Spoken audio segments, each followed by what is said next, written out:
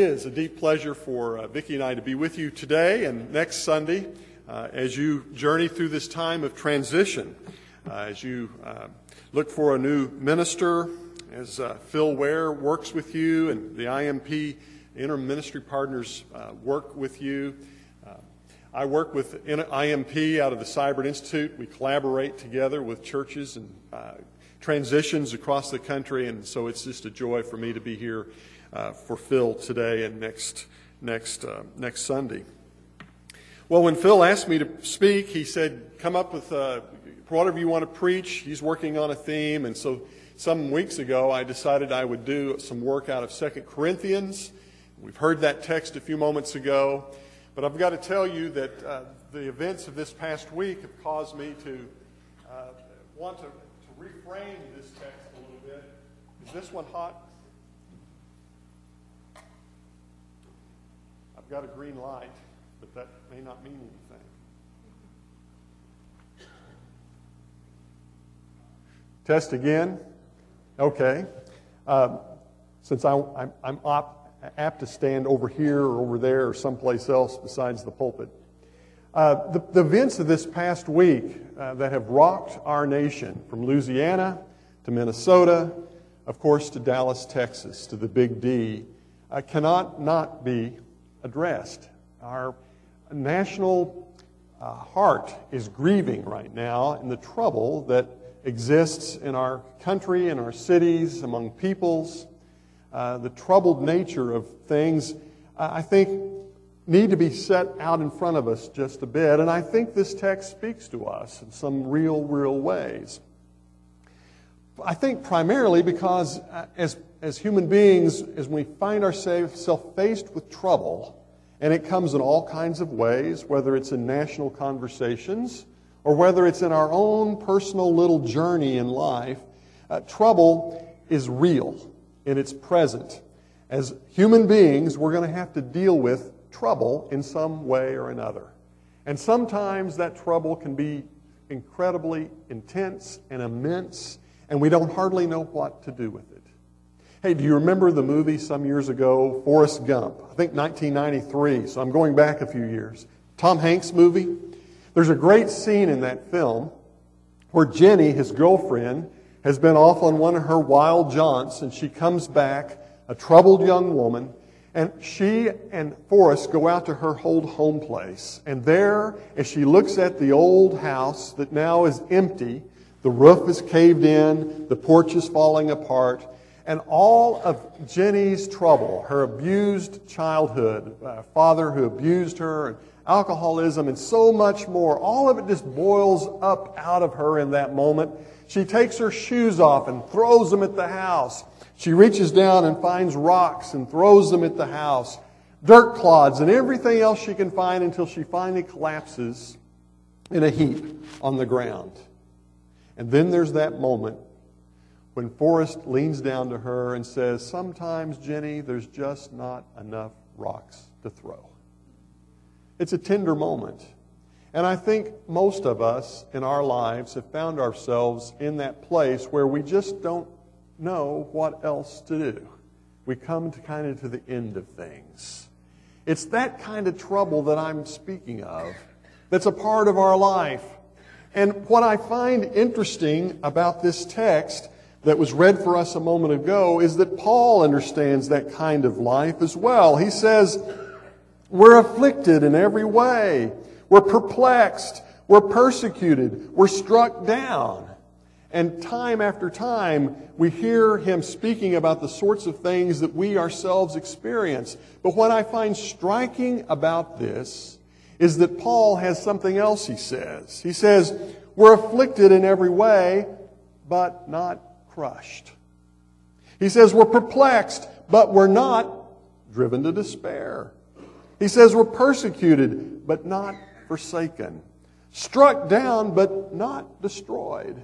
And it calls on me to ask the question, how is it that Paul can be this way when we struggle so much with our hurt and our trouble and our stuff that we deal with in our life and in our communities and in our nation? How is it? What makes the difference? And how could we navigate that?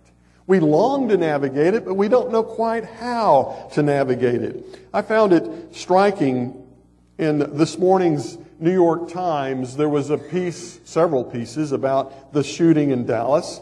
And it was reported in this morning's Times, this from the mayor of Dallas, Mike Rawlings, who visited the police headquarters on Saturday, yesterday.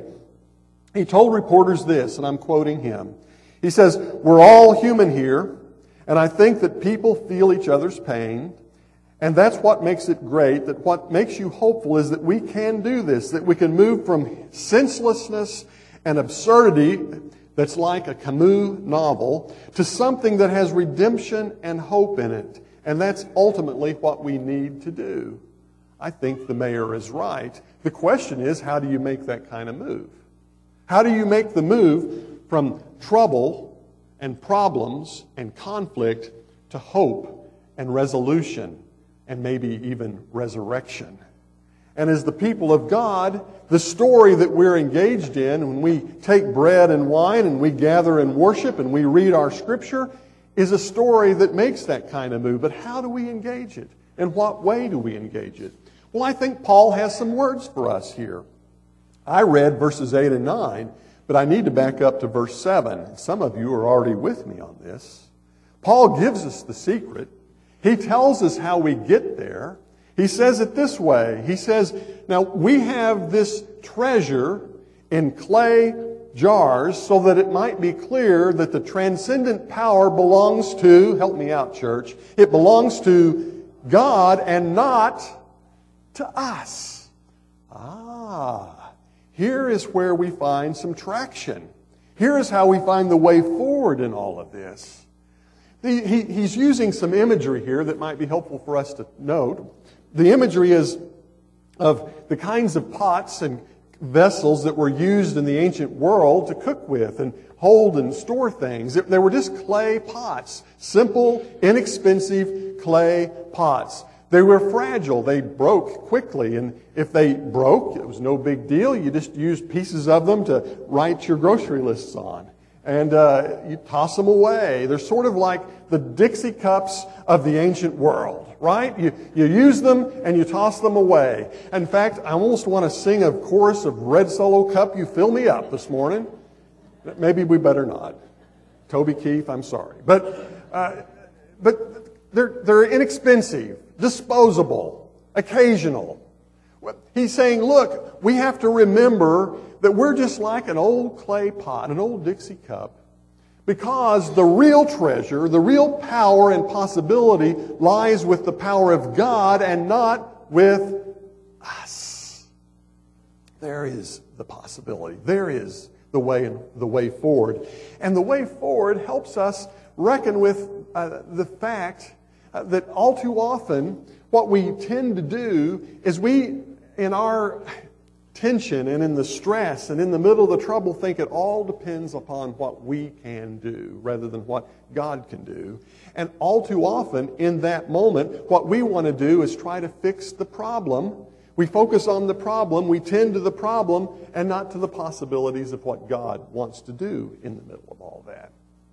Now, I've got a friend who lives in Indiana where I spent 20 years of congregational ministry, an elder there in that church whose hobby was riding a bicycle. Now, I'm not talking about riding the bicycle down to the grocery store. I'm talking about riding 150 miles in a day and not even breaking a sweat kind of ride a bicycle. He was crazy, is what I thought. Well, I asked Lynn one day, I said, how do you do that? He said, do what? Ride a bike. He said, well, I just get on it and ride. I said, well, what happens when you come up to a pothole or a chuck hole or a problem in the road? How do you get around that? I said, if it was me, I'd run right into that pothole. And he says, well, it's simple, Carson. You don't look at the pothole. You don't look at the crack in the road. You look at where you want the tire wheel to go. Oh. See, I think all too often as human beings, we keep looking at the problem and not at the solution. We keep looking at the trouble and not at what God longs for and what God desires in our world. We keep looking at, our worries and how they consume us instead of looking at the way in which God is at work in our world, bringing transformation and hope and love. We're too often looking at the troubles. You remember old Goliath? You know, the guy that played middle linebacker for the Philistines. You remember that football team? And he would come down every day and holler up at the Israelite armies. Remember that? And everybody in the Israelite army was quaking in their boots. And all they could see was this big, honking lineman. And not the possibility until little David showed up. Little half-pint David. Remember?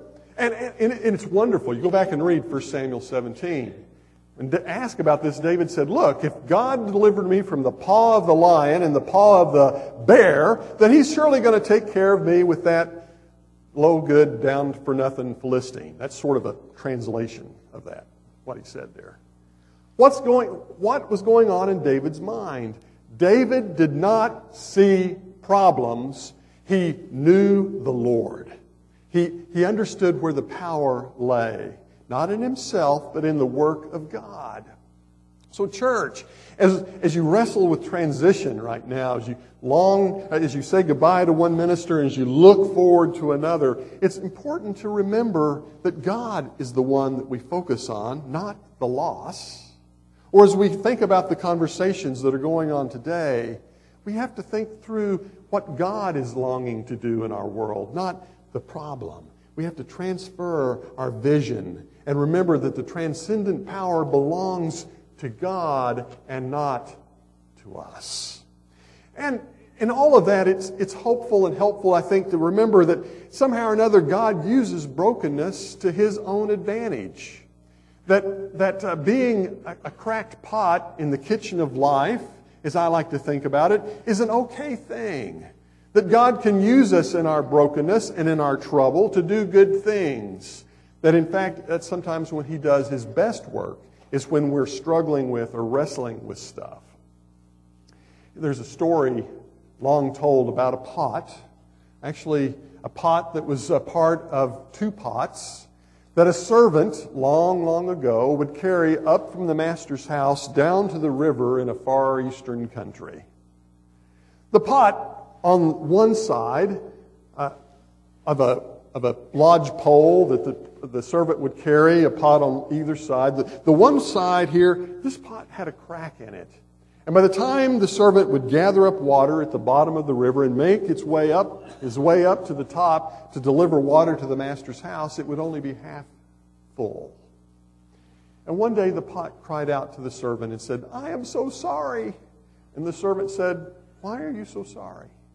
He says, "Well, by the time you get to the top of the hill, I only have a half a pot of water. You've worked so hard, and I've not been able to deliver what I need to give to you."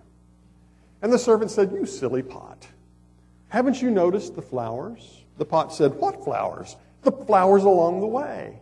"No, I haven't noticed." And he said, "Well, notice this next time. You see, I knew that you were a broken pot, and I knew that I needed to have flowers for the master's table. So I planted seeds all along the roadway of the path up from the river to the master's house, and that you water them day after day." And sure enough, there were flowers growing along the way.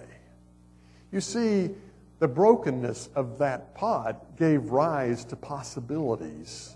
That in our brokenness, in our lives, and the brokenness that exists in our world are places where God still does work. Because the transcendent power belongs to God and not to us. And that, I think, church, is a very hopeful thing. I'm very glad to bring that news to you, that it belongs to God and not to us, and that the maker of all the earth and His work in the world can do powerful, powerful things if we'll just look for His work in our world. One more story, and then I'm going to close. Some years ago, 2004 I think it was, this was reported in the Atlantic Journal. A reporter by the name of David Hodge went to hear a famous jazz trumpeter by the name of Wynton Marsalis. Anybody heard Wynton play? I'm talking trumpet player extraordinaire. This guy is good. Well, Hodge went to hear him play in a little club down in some place in New York City, a little small club with Wynton Marsalis and a small ensemble. The place was packed. The music was brilliant. In fact, as the reporter was writing his review, he said it was just magical. And then Marsalis dismissed the band, and he played a solo ballad by himself, an old tune back in the 1930s. This will test you here. A ballad called "I Don't Stand a Ghost of a Chance with You." Now, I don't know. The only way I know how to get to that is Bing Crosby sang it back in the 40s. Okay? So somebody might remember that. I don't stand a ghost of a chance with you. Well, it was a beautiful ballad. It was so wonderful, all by himself on the stage. I don't stand, and as he finished up the tune, I don't stand a ghost of a chance. And before he could play the last two notes, a cell phone went off in the room. And of course, when those happen, you guys have had this happen, right? You can't get it turned off in time. And so here's the guy struggling around in this nightclub trying to get it stopped. And the place just breaks up.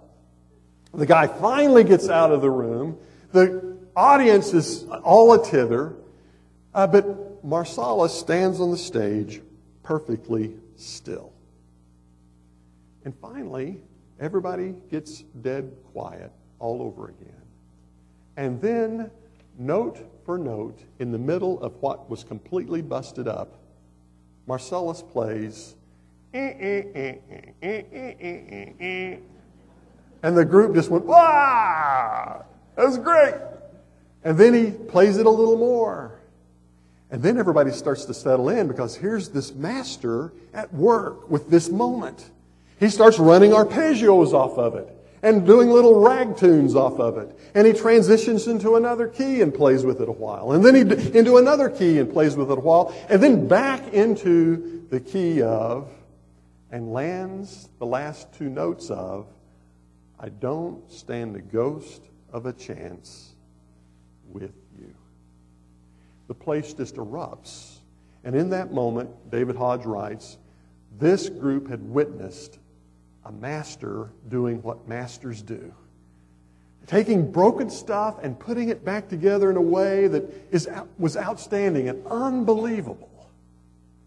And church, I've come here today to say, in the midst of your trouble and uncertainty and brokenness, and in the midst of the transitions going on in this church, and yes, in the midst of the national conversations and struggle and pain that we suffer, we serve a God who is the one whose specialty is taking brokenness and putting things back together. If only we will remember that the transcendent power belongs to God and not to us. Let's stand now and sing together. If we can help you in some way with your walk with the Lord, elders will be at the front and at the back to receive you. Softly and tenderly Jesus is calling, calling for you and for me. See on the portals he's waiting and watching, watching for you.